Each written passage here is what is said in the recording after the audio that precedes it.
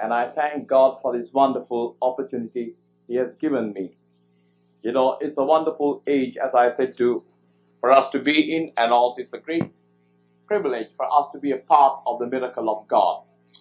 And I'm delighted what I've heard from Brother Phillips now, how you have responded to the word of faith in coming up in faith to meet the need. God does not use angels. God does not use any other means. God's method is a man. God uses men. And you are a part of that great program of God. When we are willing to do what God wants us to do, we can do anything for God. And I'm going to talk to you on the thoughts I began this morning. I was talking to you about the mountain moving faith. I always love to do something that will excite my own life and draw me closer to God. And I like to always be adventurous. And that's why God gave me this type of life and a ministry. I always want to get excited serving God or doing something for God. And I'm grateful to God for the way that He has led me into the Word and the way that He has confirmed the Word with signs and miracles. Shall we pray? Father, once again we are delighted, we are grateful, thankful for this beautiful evening and for this lovely group of Thy people. And Lord, we are able to assemble together in Thy name. Thou art here. Now, Holy Spirit of God, distribute Thy precious word according to Thy perfect will. May Thy wonderful plan and purpose be carried out and achieved in our lives. And may this church, Lord, be planted in this place as a witness, so that the resurrected Christ may have His way and sway, and that the will of the Lord would be done. Have Thy way with us. Grant Thy servant the very message, the very thought, clarity, and Father, guide us by Thy Spirit to speak the right word. Grant Thy children a listening ear, receptive heart, a spirit of obedience, that they might not only be hearers but doers of Thy word, and thereby we may glorify Thee and exalt Thy name. Have Thy way in Jesus' precious name. Amen. I talked to you this morning a little bit on the faith. Jesus answering said unto them, have the faith of God. And He said, for verily I say unto you, that whosoever shall say unto this mountain, be thou removed, and shall not doubt in his heart, but shall believe that those things which he saith shall come to pass, he shall have whatsoever he saith. Therefore I say unto you, what things soever ye desire when ye pray, believe that ye receive them, and ye shall have them. Now, either God's word is true, if not, it is not true. Don't get into the middle path. There is no middle path in Christianity. You find a middle path in Buddhism. Either you're in or you're out. Either it is God's word or it is a lie. Either God can do it or God cannot do it. See, we must come to a clear conclusion and have clear direction and be convinced in our own minds whether it's going to happen or whether it's not going to happen. It is no use trying to be pious and religious and put churchianity and try to drag our lives along. If it is not worth, throw it overboard, get something better and be happy about it. Just don't follow the crowd. That is one thing I never like to do, and I will not do by God's grace. I want to follow Jesus, and if I can't follow Him, I will mind my own business and do something profitable. I want you to know, friends, it's worth to follow Jesus. It is good to trust God's word, and it is good to see the work of the Lord as the Holy Spirit begins to intervene and do the impossible. I told you this morning, God is interested in making the natural supernatural, in making the impossible possible. And God is interested in bringing something out of nothing. That's God's interest and concern, and He wants to do it. And I want you to know, when God spoke to me when I was a boy of 16 years of age, and when I was about to end my life with a bottle of acid, I had written 3 letters. I took that bottle. I was seated in a botanical gardens all by myself that noon, just by a river. I pulled the cork out. I was about to drink. I said to myself, there is no God. Then when I was about to drink, I thought of my father and my mother who believed in God. I said, supposing He is there. So I said, okay, I held the bottle in my hand. I looked at the clear blue sky. I said, God, I know you're not there. I don't believe you. But nevertheless, supposing you are there, I want to give you a fair chance. If you are there, I said, you meet me. And if you meet me, I don't have money, I don't have anything, no talents, but I have my life. I will turn it over to you. And I want you to know, I never prayed, but I was very sincere, and God met me. And when this miracle of salvation took place in my life, I said to the Lord, I will turn over my life to you, but I want to have a theme for my life. And I selected and chose a theme. You know what is my theme, my motto in life? My motto in life has been to live recklessly and dangerously, trusting God's word. Now that should be your motto. Don't be a sissy. God doesn't want backboneless, spineless Christians. God doesn't want, people who are dragging their chin and murmuring and grumbling and grousing and who is dead wood and a drag in the kingdom of God. God wants valiant, gallant soldiers of the cross who can stand and withstand the fiery darts of the enemy. God wants men and women who can go bravely and declare the whole counsel of God. I am glad. My life was adventurous because I said I want to live dangerously. I want to live recklessly, trusting the infallible, unfailing, eternal Word of God. Friends, that's where the secret. I'm going to tell you how to move the mountain. Even after I tell you if you don't move the mountain, it's not my fault, it is not God's fault, it is not the Word's fault, it is your fault. So remember, therefore, if you don't move the mountain, you're a sissy. You're a backboneless man. You're not worth the salt. You're not worth being a Christian. You're a drag in the kingdom. Therefore, get ready. Fasten your seat belt and get ready for a takeoff. Because this is God's time for God's people to soar into the mountains of God's wonderful glory and to dwell on the Beulah land and to sit with Jesus Christ in the heavenly places and to sing songs of redemption and victory and praise unto our God and to worship not the Christ who walked the dusty roads of Judea or on Galilee, not that Christ of Bethlehem, but we are called to worship the resurrected Christ who broke asunder the bands of death, hell, and the grave, and who ascended far above all principalities and powers. He ascended to the very throne of God, and he is crowned as the King of kings and the Lord of lords at the right hand on the seat of authority. We are called to worship him, and we are his people, and therefore we should recognize that we must rise up to worship our God. And friends, I'm going to tell you the secret. As God told me and as Sally told me. See, now this is a message that I told you I'm going to tell you tonight, how I met the angel of the Lord on Flight 22, United Airlines, leaving 11 o'clock Honolulu and coming to San Francisco. This is part of certain things she told me, and I fully endorsed and I fully agreed with her.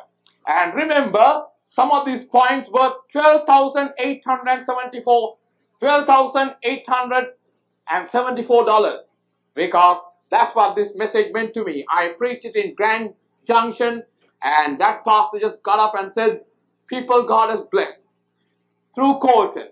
What do you want to do for Colton? And that's all he said. And he said, ushers will take an offering. And the following morning I came to the church and they were still counting the offering. You know what the offering was? $12,000, $12,874. Why? It's worth so much, this message. It can move the mountain. I believe we can get a plot of land to build this church right out there. If you will move the mountain with me. If you will stand in faith and say, God, it can be done. I am going to be a seeker. I am going to be one of those men or women who's going to do it for Jesus.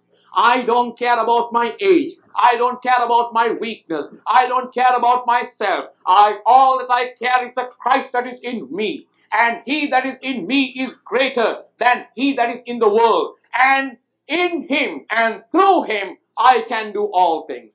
Therefore, friends, let's do it for Jesus. You know, here is a secret. It's very plain. It's right in the scripture.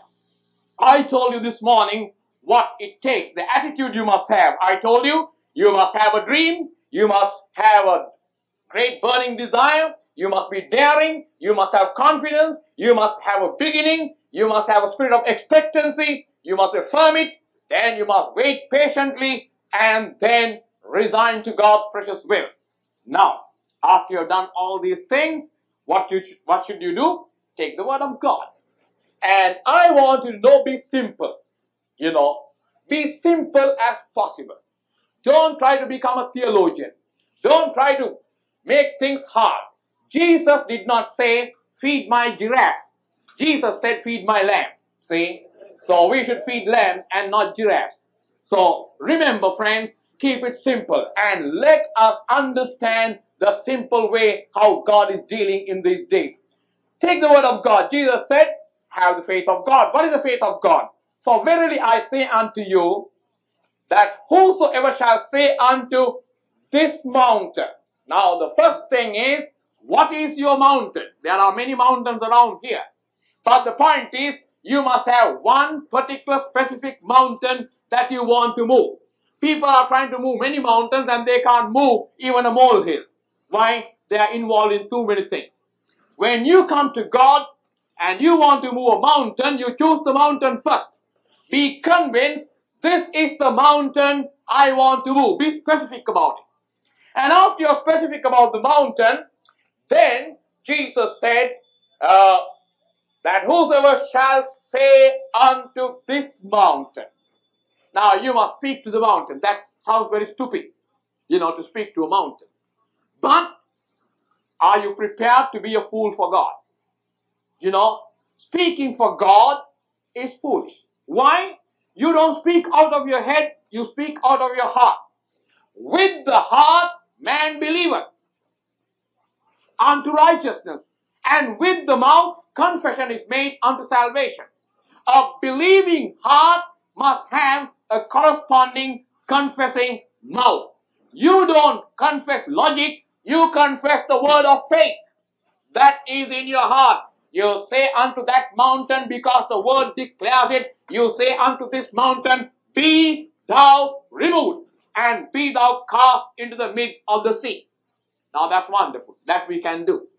But then on, it says from there on, and cast into the sea, and shall not doubt in his heart, but believe that those things which he shall come to pass, he shall have whatsoever he saith.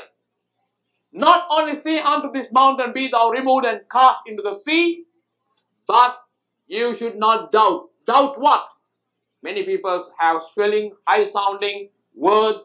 They have a flowery language, wonderful adjectives to describe, but they don't believe a thing in what they say. They just speak. They preach. They talk. They speak. They say things. But they don't believe. Oh, they say, I believe God's word, but I don't believe my word. You are a hypocrite. God wants me to believe what I say. If I say unto this mountain, be thou removed, I must believe in what I say, it will come to pass. Friends, this is the place where we break down. We say, I know God can do anything. God's word declares it. My God is able. My God will do marvelous miracles. But when I become God's mouthpiece and I speak for God and I speak instead of God, then I begin to shrivel up and say, I know God's word can do it, but I don't know whether what I say will come to pass. Friends, you say that to that mountain, be thou removed, because you are convinced in your heart. The word of God has taken its toll. The word of God has exploded. The word of God has brought about a wonderful power, the power of faith. And when you confess in faith, you have no room to doubt. But you must believe what things soever you say will come to pass. Now that is a hard thing. When you say and you are going to believe, it's going to come to pass. Friends, that is what God wants us to be. Men of few words, but men whose words are backed up with a consistent Christian life and with faith and power and a life that will expect it to happen. When you say, in the name of Jesus, I say unto this mountain, be thou removed.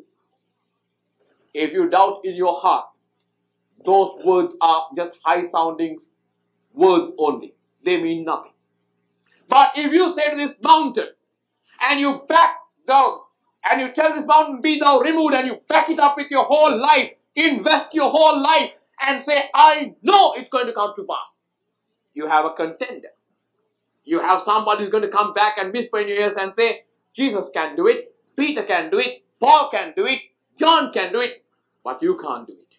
But you say, remember, old Satan, remember, old Colton, it is not I, but the Christ that liveth in me.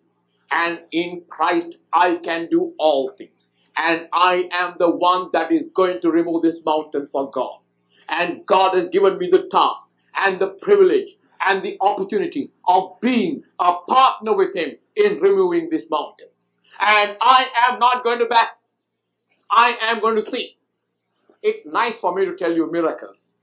But you know, it has taken time.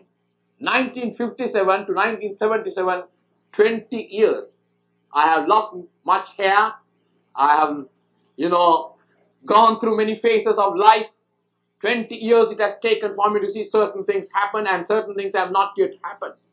But I live day by day in the spirit of expectancy. I live day by day rejoicing as if they have already taken place in my life and in my ministry. Why? I know whom I have believed. And I am persuaded that my God is able. Friends, it is here you say to the mountain and you don't doubt. You expect it. Sometimes I go to help God to move the mountain and I get into trouble. But nevertheless, I feel I must get it out of the way. I feel, Lord, see, I must get it out of the way.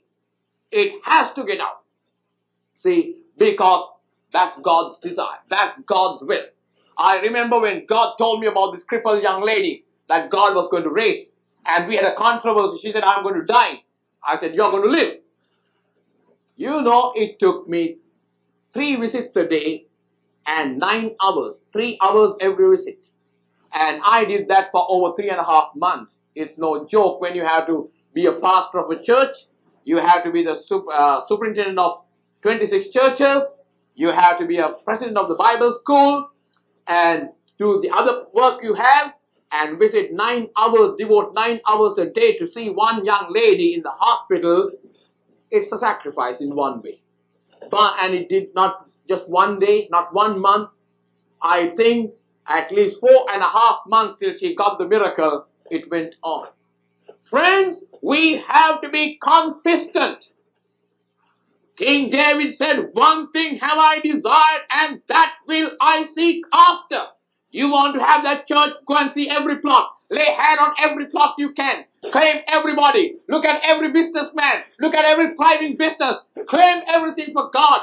Claim the building. Picture the building in your mind. See the vision. Work at it. Invest your dollar. Invest your life. Go about it. Talk to every realtor. God's going to do it. When I had to buy that land, we didn't have 1 cent. I told some realtors to come. So they talked to my, treasurer and asked about the money situation. The realtor would come and take me to some broken down hut, a small piece of land. I went about 10, 15 times. I got sick and tired. I told the realtor, don't waste my time. My time is precious, I said. If you get a decent piece of land, you take me. If not, never call me. So the realtor went to my treasurer and said, I'll teach your pastor a good lesson. He does not have any money, but he's talking too big. So one day he came and he took me to the former Israel embassy. Moment I got off the car, I had 3 board members. I said, this is it. I said, that's just what I want. That's what God wants me to have. The realtor came down from his car. He said, yes, that's a nice piece of land, but you don't know the price. I said, I'm not interested in the price. I'm interested in the land. See, I'm interested in what God wants me to have, not in what it's going to cost me. Friend, don't put the cart before the horse. First find what God wants you and where God wants to locate you. What is God's will for you? And just see that and get about it. I told the realtor, don't worry about the prices. Then this realtor had the audacity to turn around and ask me, how much of money do you have in the bank? I said, sir, that's none of your business, I said. That's my business. I'm going to buy the land. You're not going to pay. I'm going to pay. Friends, I want you to know you must talk as God talks. You must not be guided by dollars and cents. You must not be guided by circumstances. You must not be guided by the opinions of men. You don't need the counsel of any man. We need the counsel of the Holy Spirit. We need the Word of God. We need to assert our rights in the kingdom and know that we are the royalty of God. The cattle on 1,000 hills still belongs to my Father. The silver and the gold still belongs to Him. I am the child of a king. Though I may not have a big stature and a personality, I am royalty of God. I still have royal blood running through my veins. I told that realtor to get the owner, a jeweler, a man who sells jewelry. He told one of my board members, I'll teach the pastor lesson, and he called the owner. The owner came. He said, are you satisfied? I said, fully satisfied. I said, I have the picture of the church in my mind. I can put the church right in front and also amalgamate the whole building. He said, have you seen? I said, it's all right. I said, the realtor said, tell your price, sir, to him. So the owner turned around and said, I want $35,000. We did not have 35,000 cents in the bank. See, he wants $35,000. I looked at him. I said, sir, shall I make an offer? And my board was looking at each other, when I said this. I said, sir, I will give you $30,000 for this. He looked at me strange. He said, do you really mean it? I said, I am a Christian minister. I mean everything I say. He said, sure enough, and he put his hand and we made a gentleman's agreement. He said, when will you come? I said, sir, how long will it take for you to write the deeds and to clear the money from the bank? He said, 3 months' time we can clear the money from the bank and write the deeds. I said, in 3 months' time we take it. I want you to know, friends, the devil was sneering and jeering while heaven was having a revival. See? I want you to know, friends, if you say something, you believe it. I want you to know you must be the stock of God and not the stock of man or the stock of the devil. You must be able to speak forth for God. And you must be able to stand instead of God. And you must be able to declare in the face of all logic and reason and demons that you are speaking as God would speak. And believe as God has believed in His word. If you believe, if you say unto this mountain, be thou removed, be thou cast in the midst of the sea, and doubt not, but have faith. And say, Lord, I know. Yes, I know it's going to happen. I know. It may take time. Time is no factor. That doesn't alter the truth. Time does not alter anything. Time goes on whether I like it or not. But I know what God has said is going to come to pass. 20 years ago, God gave me a vision. I didn't understand a thing. I didn't know. And just in a little island like Ceylon, to be tucked away in a little city, and God revealing some things like this and saying, I couldn't believe. You know what Sally told me? I'll tell you where I met Sally. Remember, her name is Sally. Sally told me, Colton, you remember in Bible school how all this started? I said, Sally, I was so excited. I have seen 2 dead people come back to life. I have seen demons cast out. But I have never been beside myself like the time when I was with Sally on the plane. So I was just not knowing what I was doing. Sally said, you remember? I said, Sally, I don't remember anything. Please tell me. She said, you remember, Colton, that morning when you had to go to the chapel to preach that message? You had that arrow shirt. That's the only shirt you possessed. And the back was so torn, you took a scissor and cut the whole back out. You had only the front portion. You put a beautiful tie. You borrowed the jacket from your colleague. And you found your shoes, those canvas shoes, you just did not like to wear them, but they had holes and you put piece of cardboard. You remember that torn trouser that you darned and those socks with holes. You remember you cried and said, oh God, I have to go and preach this morning in the chapel, and here I am your servant. I don't have a decent pair of clothes to wear. And you remember when you walked to that chapel with that attitude, the Holy Spirit came upon you. And you remember you began to preach forth and prophesy, and you told the student body, God is going to take me around the world. I'll be preaching to thousands of people. Thousands of dollars will pass through my hands into the work. You remember all those prophecies? Then it dawned on me. And what I said that day, I believed.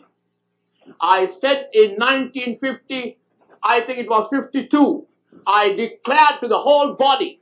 And what happened after this big, tremendous outbreak of prophecy and revival, I was taken from the revival into the office room of my principal. And the whole faculty stood there. They said, "You are loud mouth. You talk so big. You don't have a decent pair of shirts, trousers to wear." And I still remember they held a mirror behind me, a mirror in front of me, and said, "Remove your jacket." I removed my jacket and I saw my bare back. And tears began to stream down my eyes. I said to my principal and to my faculty, with all due respect to you, I said, I don't preach the gospel looking at the jacket or looking at my shirt which I'm wearing. I have something, a greater vision. I can see Jesus before me. I can see the wonderful kingdom of God before me. I said, brethren, with all due respect to you, the day will come, if you are alive, you will see these prophecies fulfilled. In 1967, I went to Michigan, Lansing, Michigan, and to my principal's church, Calvary Assembly of God, Lansing. And he was my principal and superintendent. He was the pastor of the church. He introduced and he said, "My boy Colton is going to preach." Holy Spirit prompted me and said, "Now tell that story about Bible school, but don't bring your names, tell it as a story." So I got on the pulpit and I said, "I want to relate your story." I talked of a boy in Bible school and a principal and a prophecy. While I was saying, my superintendent was crying. Before I could finish, he came and he hugged me and he raised me, put me on the pulpit stand, right on the pulpit. And he said, "This is that boy and I am that principal." I want you to know, friend, if you believe what you say, it will come to pass, because this is God's eternal word. Heaven and earth can pass away, but the word of the Lord can never pass away. Why don't it happen? Because you are covered. That's the mystery. Because you don't believe. You confess faith in your mouth, but you have doubt in your heart. Friends, if you believe in what you say, you will say, "Bless God, I will wait and I will expect. I know it's going to happen." Nothing otherwise. I know what I have said is going to come to pass. I turned to my principal, I hugged him, kissed him, and I said, "Brother Graves, I didn't mean to hurt you." He said, "What hurt? I am rejoicing. You have been a prophet," he said. "You prophesied and it has come to pass." Friends, it is not that I am a prophet. I believed what I said will come to pass, and I set my life on that goal, and I said, I'll work towards it, I'll receive it, and God is going to confirm it, and God honored it. Can you see how it moves the mountain? It can happen right now in your business, in your family, in your married life, in anything what you have. It can move. In the church, it can move. God is God. There is none like unto him. There is none beside him. He is not a man that he should lie. There is no variation, nor a shadow of turning in him. He is the great I am, ever the same.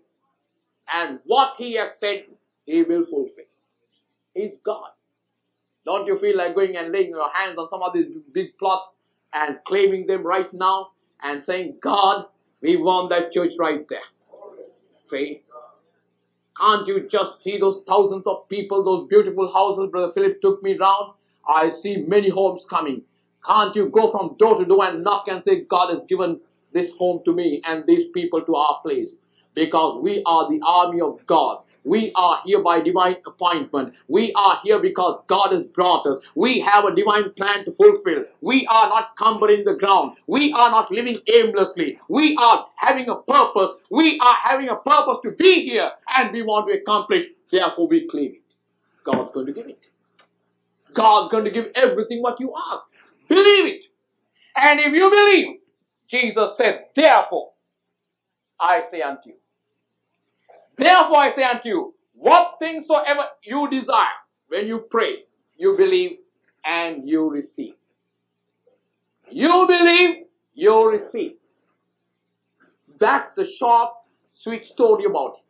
Don't have to preach much about it. You believe, you get it. God does it. Over again. I told Sally, I have a target. I said, my meetings are all this time. I said, I didn't even plan out for these meetings. It seems to me my whole program is buckled. Only one thing I had to meet you. So I said, that's the reason I kept it. If not, I'd have gone home. But she said, you have to come back. So I said, no, I'm not coming. We had a talk. Then she said, okay, what do you want? I said, at least.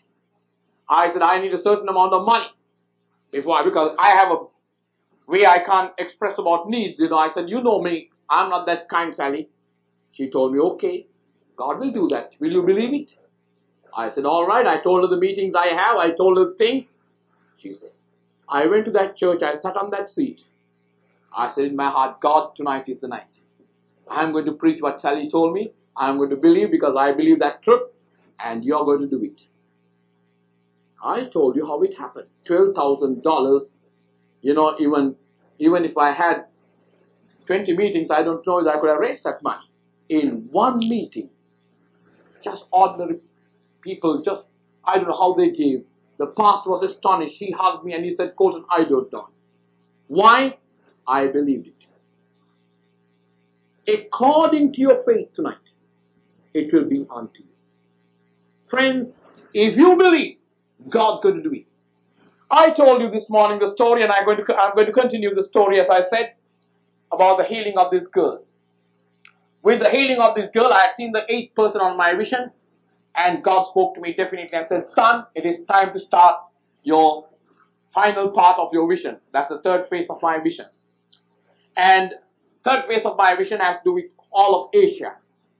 I had seen in my vision, I saw a motorcade, I saw people coming to our country, I saw a big conference, I didn't understand, but it took place literally in Ceylon.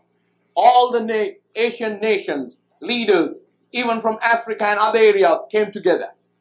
They had what they call the non-aligned conference. And with the non-aligned conference, the 3rd world was emerging right there. And I saw what God told me in 1957 fulfilled. So I knew I had to get started. Because God definitely told me, son, when these things come to pass, the door is wide open. But he said there are 2 things that are going to happen. Either the church will get in through the open door and the nations will be influenced by the Holy Spirit and they'll be brought into the kingdom.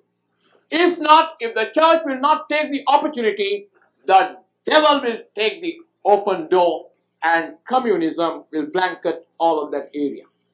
So I felt the urgency in my heart. But I prayed. I said, Father, if you want me to do that, as these things were coming along, I said, Father, you'll have to reveal this to me clearly. But God did miracle. Every Thursday night I get up on our miracle prayer service. We have about 1,300 or 1,500 people. And I just talk, miracles take place. But I prayed and prayed, God didn't speak to me. Why? I think God wanted me to wait on him. But I was excited. You know why I was excited? I know the beginning of my vision and I know the end of my vision. I know where my ministry began, and according to my vision, I know where my ministry will end. And I know also how God saved my life as a baby. I told you this morning, Sally explained to me that story. My mother was taken to the hospital. The doctors had asked my father to sign a form. They asked him whether my father wanted the baby or the mother. Having other children in the home, my father wanted the mother. I had no chance to live. He signed the form. My mother was taken to the operating theater. And while they were getting ready to extract me from my mother's womb, my mother gathered her hands and prayed and said, oh God, you can do a miracle. My father went out of the hospital and prayed, God, you can do a miracle. Just as they were getting ready for the operation, they rushed another lady into the same room who was crying and yelling. My mother opened her eyes. My mother saw literally the nurses drop the instruments And the doctors who were getting ready left everything and turned over to see that lady who was rushed into the same room. Just as they turned over, God stretched forth his unseen hand and did the greatest miracle. A 9-pound baby was born without the assistance of any doctors or any instrument, and I arrived. See? And that was just on the nick of time. God was not too late. He was not too early. He was just there, and I came. So I remembered my birth. And also I know my end, see, of my ministry. And my life may be. So when God told me, son, get ready for the third part, humanly, I was a little reluctant. I said, Father, it's too quick. I said, it has taken 20 years for all these things to come to focus. Third part, I said, I can't do it that way. Then I said, all right, tell me, I must resign my church, resign being superintendent, resign the Bible school. He wouldn't speak to me. Well, I battled and battled and battled. Then he said, no, I want to do a tour now around the world again. Go to these places. I said, no, Father, I'm not going. That's the first time I said no to him in many years. I've always said yes. I said, I can't. I got a call to preach at a camp meeting in Oregon. I turned it down. I was called to Cleveland, Ohio for a minister's seminar. I turned it down. Then I was invited to come to the charismatic service here in San Francisco, and the man came to Ceylon, Brother House. And I told him, all right, I'll come. But the moment he arrived, I wrote to him and said, I'm unable to come. But he wrote back quickly and called me over the telephone and said, you can't disappoint. I've advertised. You must come. And 10th of July were the meetings. 11th of July, I had to be here, and I was refusing to come. I waited till the last day, 10th of July. 10th of July was a Sunday. I went to the beach and I prayed and prayed. God did not answer. So on that Sunday morning, I announced to my people, I'm leaving on the 10th night or the 11th morning at 2 a.m. And I said on the 10th morning service, I will anoint the people because I don't get a chance to visit with my people. So 10th morning I preached and I anointed about 550 people and I was exhausted. So I told the people, all right, the balance I'll anoint in the evening service. Well, I had lunch with my wife and the two boys, and my wife wanted to be with me. Being the last Sunday, I was going to stay with them, but I said I must go to the beach. I had to settle something. So I went alone to the rock again, sat there, and I want to tell you I was very upset. I was very upset with God because God had helped me to secrets, for 20 years. I can't talk to anybody, and neither will He answer me. So I just got to that rock and I said, Lord, you have taken me for granted. I said, you are very mean to me. You answer for everybody else's prayers. But when it comes to me, you don't even bother to talk to me.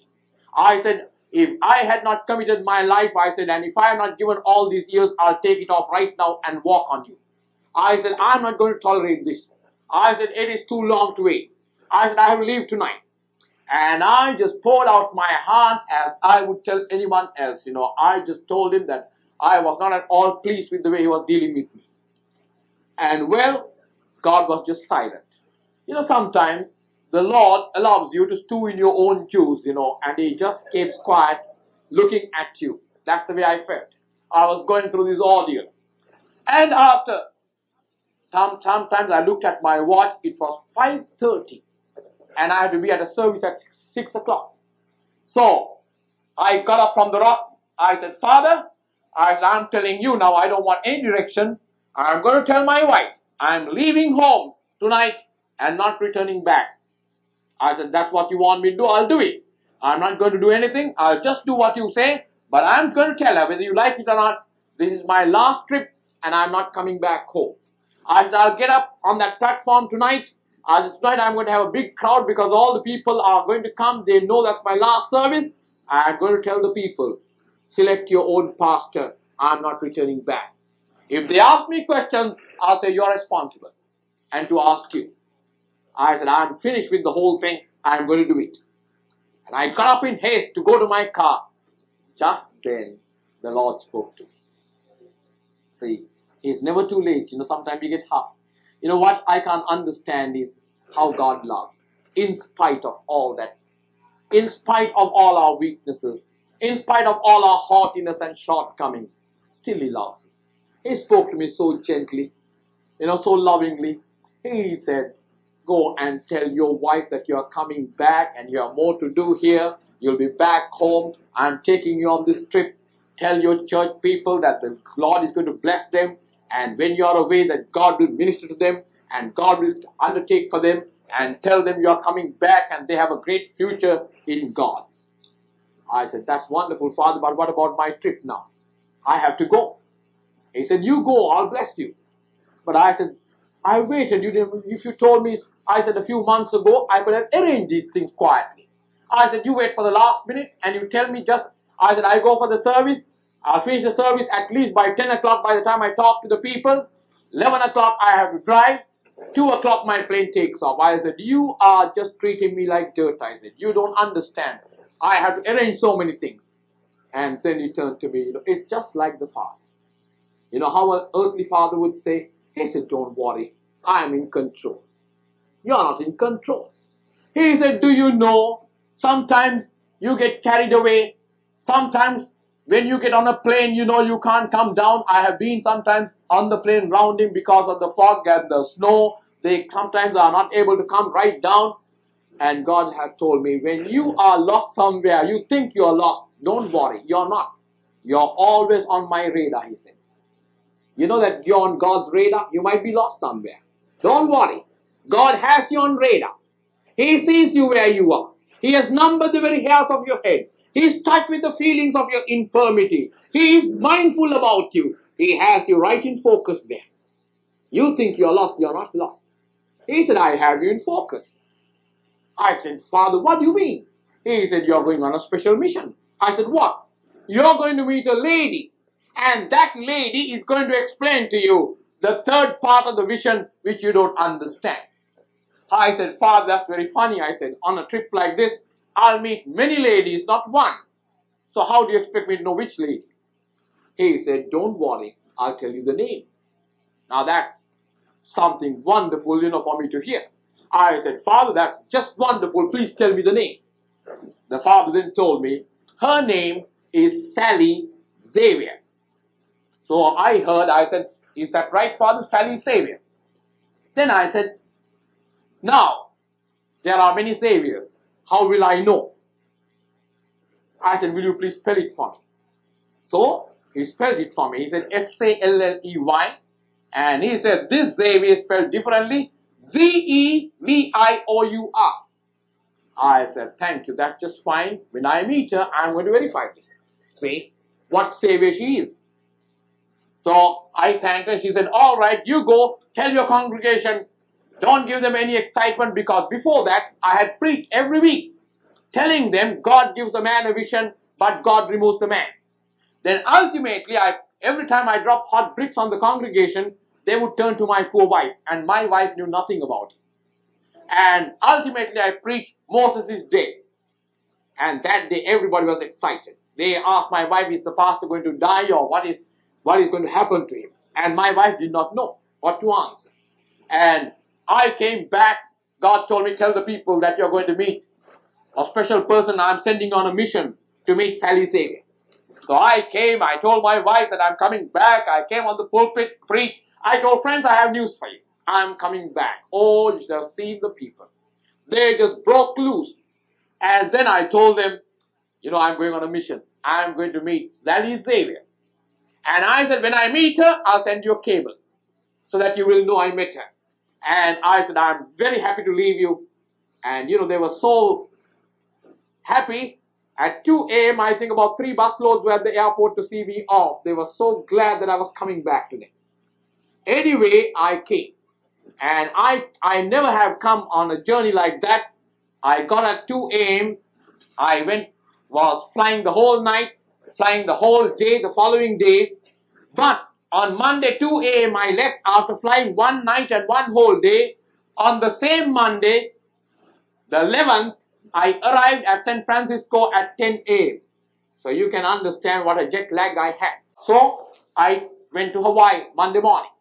They met me, took me to the evening service, had a grand service at at Brother Sapp's church.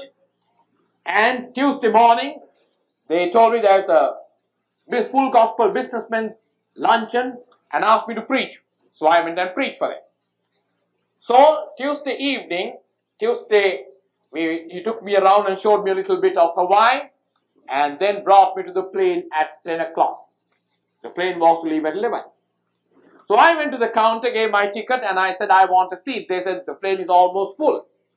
I said, then only give me a seat where there is no smoking area, I said.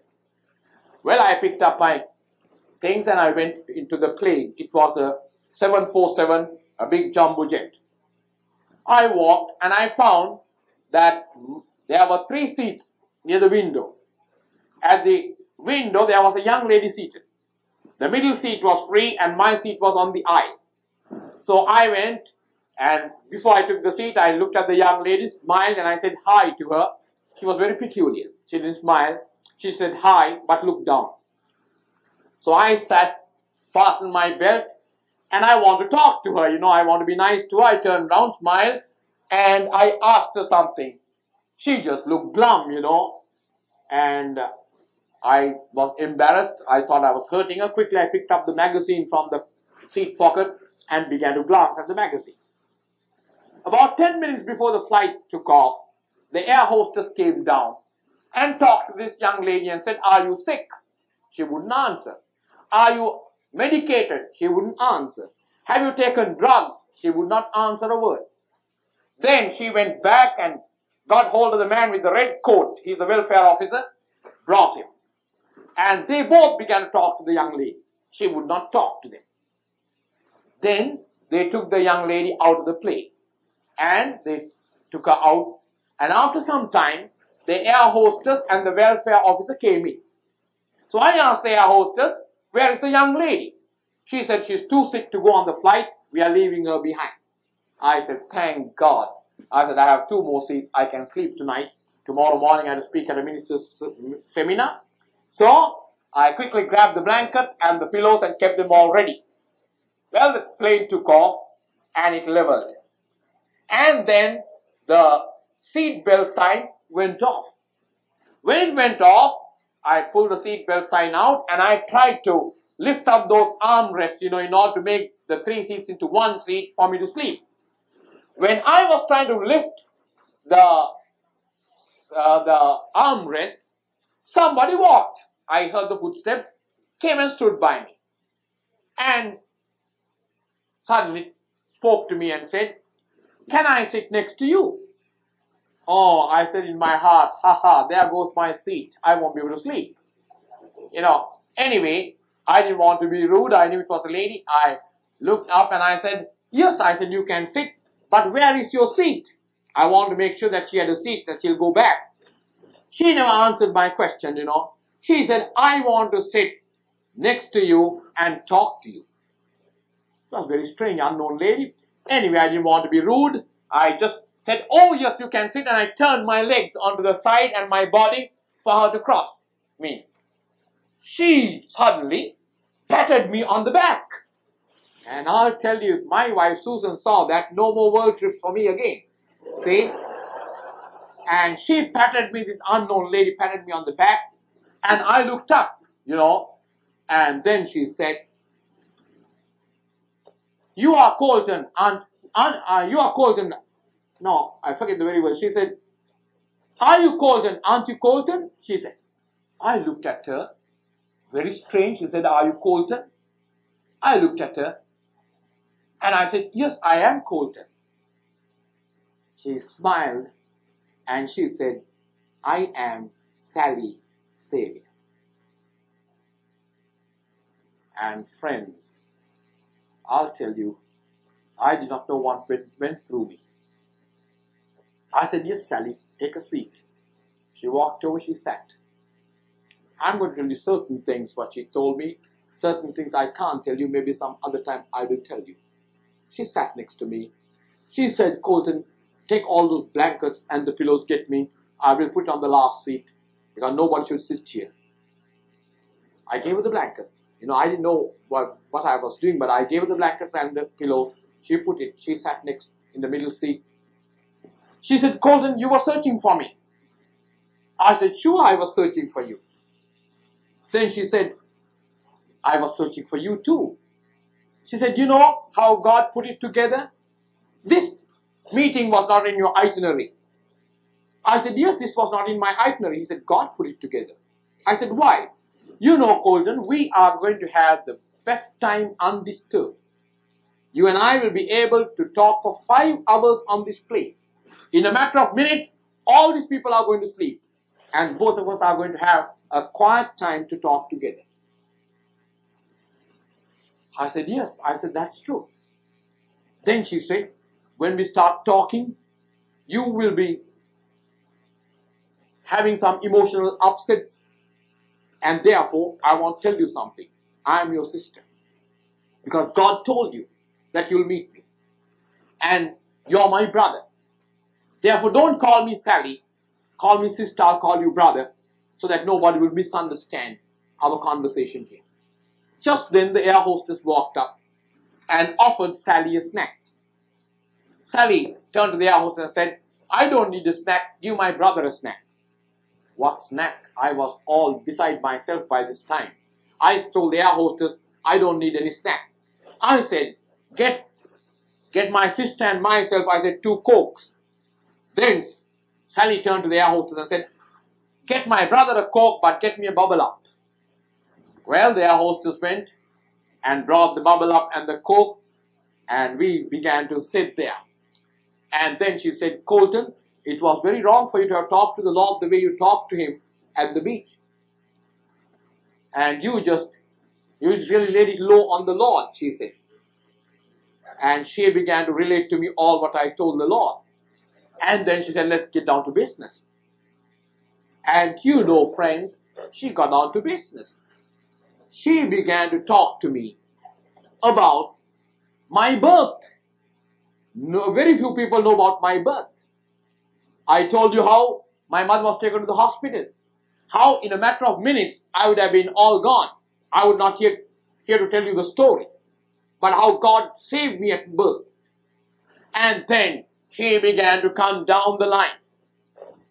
You know, there are some things in my life nobody knows. My son does not know, my wife does not know, even my parents does not know. Only I know. But I shared with Brother and Sister Phillips last night a thing in my own personal life. It's not a sin, don't get me wrong. A deformity which I bear in my body. And I only knew how it happened. Sally relates to me just perfectly, as if she viewed the whole thing. She tells me all the details. And she gives me the reason why it happened. God did something in my life I never understood. But I've learned to accept it, though I had a lot of questions. She brought it out. She gave me the reasons why God did that for me. When these things were happening, I said to myself in my heart, I'm sure something is happening to me. Am I going off my mind? Am I becoming psychic? Am I getting beside myself? Am I beginning to see things? Moment I began to think, she patted me on my leg and she said, now it's a shame on you. You are thinking whether you're beside yourself. You are thinking whether you're going off your mind. When God distinctly told you that you're going to meet me and you come by divine appointment and you're thinking this way. You know, what can you say? I said, yes, Sally, I'm sorry. I said, that's true. I know it's by divine appointment. Well, she began to talk all these things and brought me to Bible school. Talk to me the things that happened which I never understood.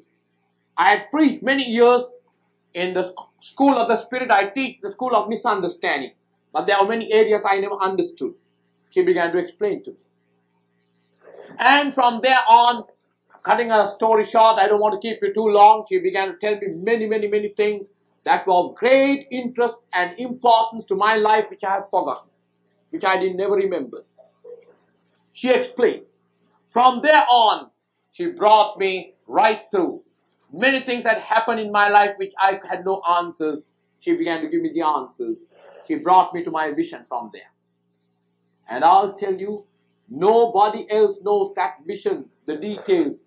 There's only one person I have met on earth who knows all the details, and that's Sally. Nobody knows. because God held me in secret and told me not to talk, and I kept it to myself. She began to relate everything, open every chapter. And details which I had forgotten, which I even didn't recognize, she brought them out and gave me reasons.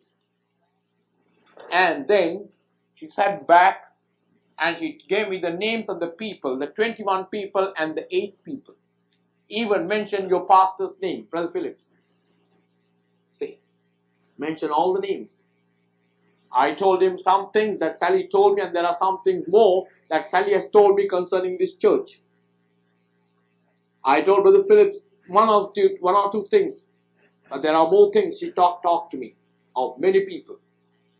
Friends, I want you to know I'm not promoting visions and dreams. I preach against them, to be honest. But I can't help, God gave this to me, and it's falling in line. She talked to me. She told me details.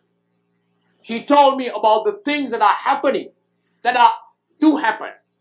She gave me certain interpretations of scripture, and one thing I was told, and I won't tell you. One thing about the coming of the Lord. She said, Jesus Christ is at the door, and the Father is all ready to send His Son back. He said all the scripture, the prophecies are almost fulfilled to the very last. And the coming of the Lord must take place right now. But she said God is withholding His Son. Why?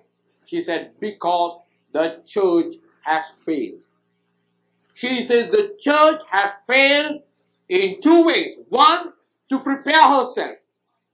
Second, to be the mouthpiece for God in proclaiming the wonderful, glorious gospel to the ends of the earth. And then she said, Colton, God is suffering now more than when His Son was upon that cross. I said, why, Sally? She said, do you know, this is the period of God's long suffering. Why? He is not willing that any should perish. It is costing Him more. He said, Colton, if you understand the heart of God, it bleeds. Why? The church is failing. Friends, I want you to realize, and she gave me a warning. I'm telling you what she told me. She said, warn God's people everywhere and tell them to be innocent of this one great crime that they are committing. And these are her very words. She said, tell my people not to assassinate the character of the man of God. Not to assassinate the character of the men of God. She said, nobody has a right to judge God's servants and to condemn and to assassinate their character. He says, she quoted scriptures. He said, vengeance belongs to God. And she said, tell the people not to touch God's anointed and to do no harm to the prophets of God. I'm only conveying it to you. I'm not accusing you. I'm conveying it to you. She told me this is one of the greatest crimes that the devil is committing through the church today, to hamper and to hinder and to destroy men whom God has called and God has given a vision and God has burdened and God has anointed. And he said, tell the people not to respect the man, but to respect the anointing of God upon the man. And because of the anointing, the man is given an office. That people of God must learn to respect the anointing and the office of the servant of God.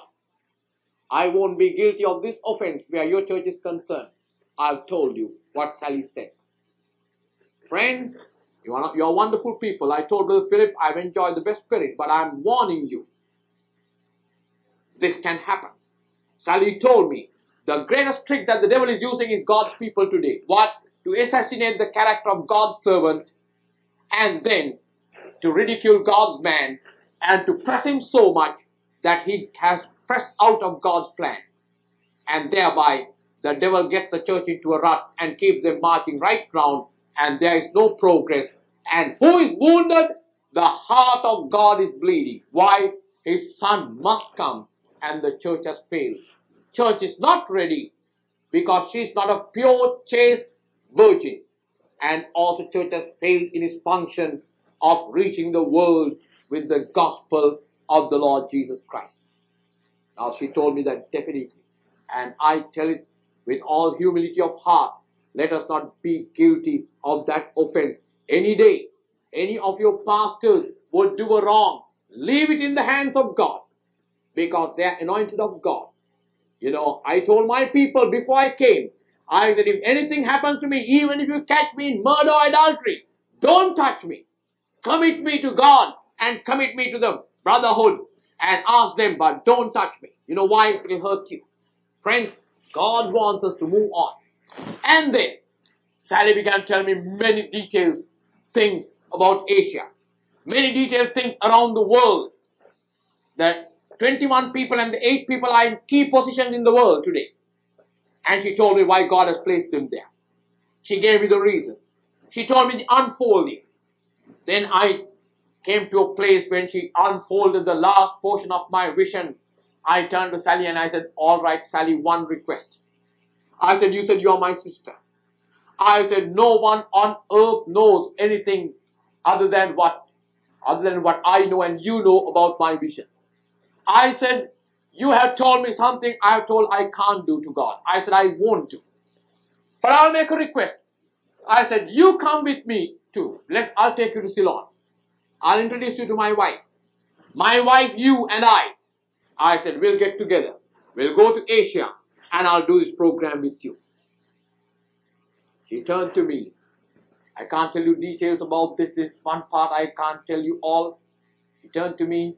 She said, Colton, all what God told me was to convey this message to you. But He never told me to come and work with you. By this time, I was broken. I began to sob loud. I began to cry. I didn't realize I'd fallen on her shoulders and I was crying. She said, yes, Colton, God wants you to do this. Cry on. She said, don't bottle up anything. 20 years you have held it. Cry. I was crying and complaining. She was answering. For about 10-15 minutes I was doing this. Suddenly, I got jerked up. I realized, this unknown lady, I have wet all her, clothes with my tears. I pulled out my hanky. She said, don't, wife. She said, this will be a remembrance of what God is going to do and what God has done. Well, she began to encourage me. One thing, she never made an apology for anything what she said. She never withdrew any of her statement. Every time she brought me right round to believe and to accept what she said. What she said, she backed up with scripture. What she said were parts of my vision. I could not help but accept it. Ultimately, when we were going through like that, then I said, Sally, all right, give me your address. I said, I want to write to you. She said, Colton, you're going as far as San Francisco. I said, yes. This plane proceeds to New York. I said, that's right. She said, I proceed on. So I said, that's not an answer to my question. She said, that's the answer. I said, I asked your address. She said, I know. You asked my address. You want to say, you send me your photograph and you want my photograph. She said, take a good look at me right now. I'll take a good look at you. That's our photograph, she said. But she cut me off right there. Then I said, Sally, I can't do this. I don't know how it's going to work. Because the details of it, which I can't tell you right now. And then she told me, Colton, don't worry. God's going to put this together to prove to you. God told you He'll give you a bonus. Then I'll meet you and I'll tell you some things. Here's the bonus, she said. He said, things are going to happen. I'll tell you certain things right now. She said, all right, when you're going now, tomorrow morning to a minister's meeting. I said, how did you know that? That I'm going to a minister's meeting tomorrow morning. How did you come to know that? I asked her. She said, God told you that I'll meet you. I said, all right, what do you have to say? About the minister's meeting, they have a problem.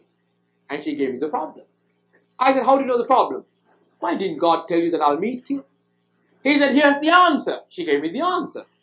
She said, now you're not invited to speak there. You'll be seated. But when they speak and when they don't have the answer, you just tell them, may I say a word here? They'll say, okay, Brother Colton, speak up. Then you give the answer to them. said, okay, if that happens, I will do it. Then she said, in 2 days' time, on Monday, you'll be for 2 hours on television. I said, I'm not going, Brother Paul Crouch, Channel 40 invited, I'm not going. I said, he said, I'm not telling you to go to Channel 40, to Southern California, you will be in San Francisco. I said, Sally, that's a mistake. I said, I don't know anybody in San Francisco, and I'll never be on TV.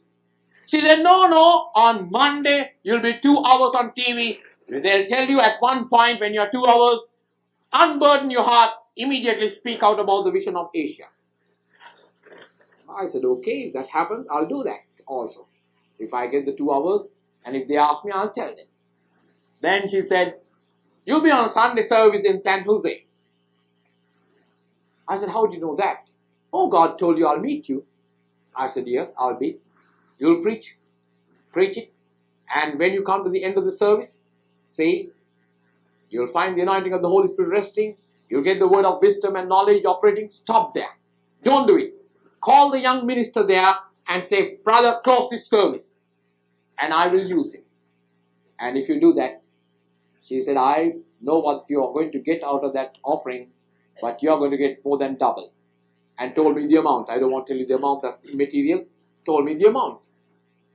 I said, if that happens, I'll do that also. See, I told her. Then she told me, when you go out of this plane, you're going to have invitation. I said, to come back. I said, I'm not coming back, you can be sure. She said, no, you have to. Okay, I said, after maybe a year, I'll come. She said, no, you'll have to come in January. I said, Sally, that's a mistake. She said, no, when you go, there's invitation, pick it up. You immediately say you are coming. Obey God. Well, what can you do? I said, I knew there was no invitation. If there is, I said, I will. Then she gave me lots of little things like that. Then I said about the money matter, I told you. She said, all right, preach this sermon. I'm not a preacher, she said, but I'll give you some suggestions. She gave me some suggestions to preach. And she said, you will get an offering that will meet the need for you to come back. I said, all right. And then she said, there are certain people who are going to come, who will come to see you. Told me the name of a person who will come and ask me. I'm not going to repeat the name and embarrass anybody. Told me the name of a person who will come and ask me to have a minister's seminar and a crusade. Told me the amount to tell that man when he comes to see me, how much of money I will need. I said, Sally, that man will refuse to come if I say that. He said, you just say this, it will all work out. And that man walked into Brother Phillip's house. Before I came, he had phoned Brother Phillip. Walked that morning. I didn't know who he was. Didn't talk for about 10-15 minutes. He agreed. He said, Brother Colton, I have the fullest confidence in you, though I have not met you. You go ahead and arrange it. I will pray and get the money. I'll tell you, friend, I've never had an experience in all of my life. When the plane touched down, San Francisco, while it was touching down, she said, one request I want to make of you. I said, what is it, Sally? She said, Colton, you can stay and talk and do anything as long as you want. But when you walk out of the plane, when you walk to the door, will you promise me that you won't look back? I ignored her, I bypassed and talked something else. Well, I began to talk. We came, we sat there, we were talking. Everybody had gone onto the plane, but we were both there still talking. Then she said, Colton, now we are coming to the end. I want to know about my request. When you walk out of those doors, will you promise me you won't look back? I said, Sally, don't be unreasonable. After all, we have had a short time. She said, now I'm asking one request. Will you do it? Well, what's to be done? I always gave into, I had never given into ladies, but this is the first time I ever gave in, I said, okay, we'll have it your way. I said, if you want it that way, I'll do it. Then she said, when we came to part, she said, in your sermons you've quoted one scripture, two scriptures always. I had forgotten. I said, you repeat it. She said, you always used to quote the scripture, I will never leave you, nor forsake you. Lo, I am with you always, even unto the end of the age. I said, yes, I remember. She said, you know what you have done? I said, what? I have quoted scripture. No, she said. You have affirmed and confirmed the covenant relationship with God. What is it? I said. The word I am is a covenant name of God, she said. When Moses went to deliver Israel, he told God, when the people ask me who sent you, what shall I say? God told Moses, tell the great I am has sent you. He said, I want to give you my blessings, and my last greeting and parting words would be to affirm and to confirm this to you. Well, we talked for a long time, and I knew the time was up to leave, because 45 minutes the plane would be on the ground. I think we were about 15 or 20 minutes. People were cleaning the plane. Also by that time we were still talking. I said, Sally, I hate, but I want to make a request. Will you come with me to the church where I am? I'll bring you back in the evening for a plane. She said, Colton, I told you, you can do anything now, but beyond this point, nothing can be done. You can talk. So I said, we have to leave. She said, I understand. Well, we just hugged each other. We greeted each other. I said, Sally, God bless you. I said, I want to meet you again. She said, no, you'll never meet me again. I said, that's very funny. I said, you are sure I can't meet you? She said, no. I said, if God wants, she said, sure, if God tells me to come and meet you, I will come. See. Then when I said, God bless you, she told me, the great I am be with you always. And that was her greeting to me. And we parted company. I walked out of that plane. I came to the door. I was tempted to look back, but I had given my word. I walked out of the doors of that plane without looking back. Friends, maybe next time, if God permits me to come and if God gives me the green signal, I might tell you some things which makes me to believe that she is an angel of the Lord. She told me about some people whom I had met some problems. I told Pastor and Sister Phillips yesterday, I can't share those things with you because I'm told not to share. I came and took a long distance call to this man. I told him his problem. I could feel he was shivering over the phone. He said, who told you? Who told you? Nobody knows it. I said, now listen, brother, I'm not accusing you. All what you have is a guilt complex. You're not guilty of the offense. God is trying you. And to find that the statement was just exactly as Sally said. Friends, I'll tell you, God had a purpose. One thing I know, why God did this for me. I could have not gone through what I have to go through, because it is humanly impossible. But I have said yes to the Lord. I had the greatest offer on this trip than I have ever had in my whole life. I've turned it down. Why? I said to myself, I would rather sleep on a bank of a river or on the seashore of those islands or in parts of Asia and cry and pray to God to bring that revival rather than be out of that place. That's my desire. That's my vision. And I want you to know, I never told this to Brother Phillips. He's your pastor. And I tell you, this is going to be the key place that God's going to work out the plan. What I know of. And that's why I'm interested that you have the biggest church here. That's why I told you not to assassinate any day, even if injustice is done to you.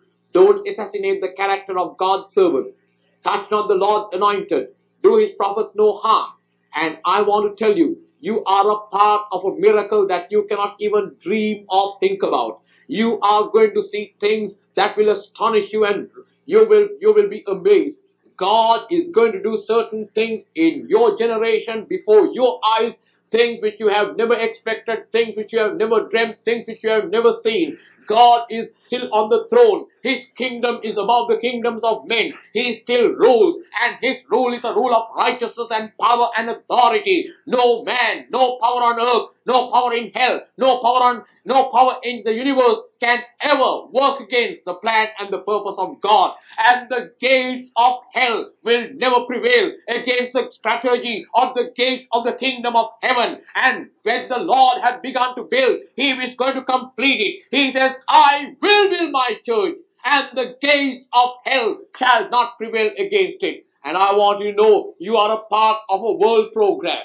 You are not just tucked away in one part of this great nation of the United States. You are a part, a vital part of a plan of God that will bring forth results around the world. You will have the privilege of seeing in the kingdom of heaven people brought in because you have been faithful in this local church. I want you to know you are going to have your hand extended to the corners of this earth. You are going to be a part of the wonderful plan of God's last message herald around the world, and the church of Jesus Christ coming alive to meet the bridegroom as he steps down, and that very soon. Therefore, my friend, invest your life, invest all what you have in the kingdom of heaven. Love not your life unto death. If the Lord calls you to sacrifice everything, sacrifice all for Jesus. It is worth it all. I told Sally, my heart is not too good, I said. But Sally, I said, I'll preach till I fall, drop down dead. I'll shout the gospel. I'll tell the people. I'll warn the people. I'll exhort the people. I'll encourage the people. I'll go forth in the name of Jesus, because the coming of the Lord is at hand. My friend, you don't have time to plan for a future. Jesus is coming soon. The days are approaching and the hour is now, and today is the day, and now is God's time. Invest your life in the kingdom of heaven. If we don't do it now, Satan is going to march. Satan and communism is going to take, and we must take the place for God, and it is by faith. It is not by might nor by power, but by my spirit, saith the Lord. God hath anointed, and God hath given unto you power and authority over all the power of the enemy, and nothing by any means is going to hurt you. We have a great God. With him all things are possible. He's going to do it. He's going to accomplish it. That's why I told Brother Philip we must get a big church here, moving for God. I'll tell you one thing, I feel free in my spirit now to tell you, God's going to take him around the world. And I want you to know, when he gets around the world, God has given him some fine men like Pastor Atkins and the other pastors and the other staff. But I want you to know, God has kept him to be your leader. God has given him a vision. That vision, these men are going to execute together. And you be a part of the miracle of God. I may come, I may never come back. I thought this is my last trip. There'll be a day I might walk out of home and never return home. So what more can I tell you? But even if I come or not, but I have a feeling God's going to let me come many more trips before that. Because I have a strong feeling in my heart after I spoke to Sally. But whether I come or not, you'll be a part of God's miracle. Friends, you are here by divine planning. A divine program is unfolding. God is bringing all these things together. And today is a glorious day, a wonderful day. Don't get sunken in despair. Don't get sunken in your discouragement. Rise up. Lift up your eyes. Behold, the Lord cometh with 10,000 of his saints to reach and to receive his church. Oh, it's a glorious church without spot or wrinkle. Blessed be the name of the Lord. We are a part of the church of the Lord Jesus Christ. And we have a commission. We have a work to do for Jesus. I'm going to be right there in Asia, but I'm going to come back. There will be people in other parts of the world. God's going to bring all these people together. Oh God, the Holy Spirit is igniting the fire in every corner of the world, and the great bonfire is about to burst. That's why the old devil is sneering and growling. He knows his days are numbered. Blessed be the name of the Lord. He is a defeated foe. The children of the Lord have a right to shout and sing, for the way is growing bright and our souls are on the wing. We are going by and by to the palace of the King. Glory to God. Hallelujah. Oh friends, we are marching to Zion. We are on the march now. Get on the wagon. Do all what you can for Jesus. Let us do it now. You will never have another day. Somebody told me the other day, Brother Colton, if God spares my life and if I get time, I want to invest $1 million in you for Asia. I said, brother, burn that money. I didn't speak haughtily, proudly. I said, burn that money. I said, God doesn't want that $1 million then. God wants $100 now. That's what God wants. That $100 now. Your 1 million then will be worthless. I said, invest your life, brother, now, I told him. It is now. Today is the day. Now is the time. While I speak, thousands are passing into eternity, bound by heathenism, bound by demons, bound by all fetish and fetters of the enemy. while we are speaking here. And if you invest your life now, millions are going to come into the kingdom. Why? God loveth your cheerful consecration and your sacrifice and your giving of yourself unto Him. We have a good God, friends. Oh, with Him all things are possible. He says, him that cometh to me, I will in no wise cast down. Got any mountains? We can push them tonight to the sea. Let's push it. I believe you must have the biggest church here. Not in number and a big building. I mean the biggest church with the power of the living God. Moving forth for God. And God's going to accomplish it. Let's bow our heads in prayer as we pray and seek the Lord at this time and reach unto Jesus, friends.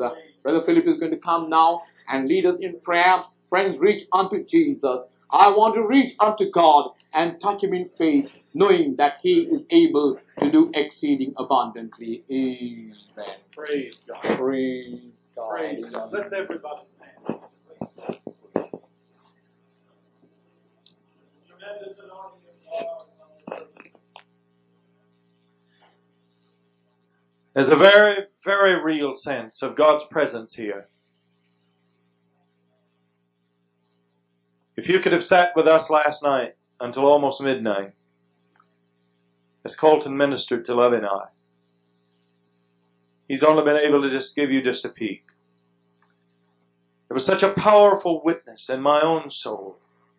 Not because Colton said it, not because he brought a message from somebody he met on a plane, but because everything he said coincided with what God dealt with us about when we were gone to the Holy Land and to Europe, and we talked about it at night. And then when I got back and I picked up the Bible and I read the 2nd chapter of Haggai, and there the prophet was saying to Israel, and the Lord said to me, you can take that and make it yours and make it personal without doing violence to it. The same principle applies. And if you read that chapter, the anointing of God was to come, the glory of the house that was to be built. The house of God was to be greater than the first. The second was to be greater than the first. The dominion, the power, the scope of everything that was to be done was to be expanded. I mentioned it here one Sunday morning, and there was a tremendous quickening of God's power and God's grace. The thing I've been praying for weeks and months, and I've been talking to my wife, I've been talking to Pastor Atkins, I've been talking to Peggy, I've been talking to those who've been close to me, and I've been saying the thing I've got to know is the priorities the Lord has ordered. There's no rebellion in my heart. I want to do what God wants me to do. The only thing that is missing, I need to know what comes first and what is uppermost in the mind of God, and how God is going to put it all together. Thank God tonight I can stand here, all 6'2", 200 pound of me, and tell you straight on, without batting an eye, I know what the priorities are. I've got the green light from heaven. I know what the King's marching orders are. It's all over. The battle is over. All this 2 long years of agony and searching and reaching and trying and desperately searching for that pattern, that track for me to put the rest of my life on. That's over. Praise God. I know the mind of God, and I know the command of the Spirit, and I feel it deep in my soul. I feel a mighty new anointing. I feel like God has cleared the runway for a takeoff. Hallelujah. I really do. And you know what I want? I want all of you who are close to me, all of you who have been part of praying for me and loving me and helping me and even feeding me during this time and sustaining me. I want you to come and stand as close to me as you can while we make a commitment to God that we'll just get on with the task. We're going to sing as we come. I want all of you to come. Yes, you can come with them. We won't exclude you at all. But I want you to come and stand just as close as you can, because we're going to make a commitment, not for me, but together. Praise God.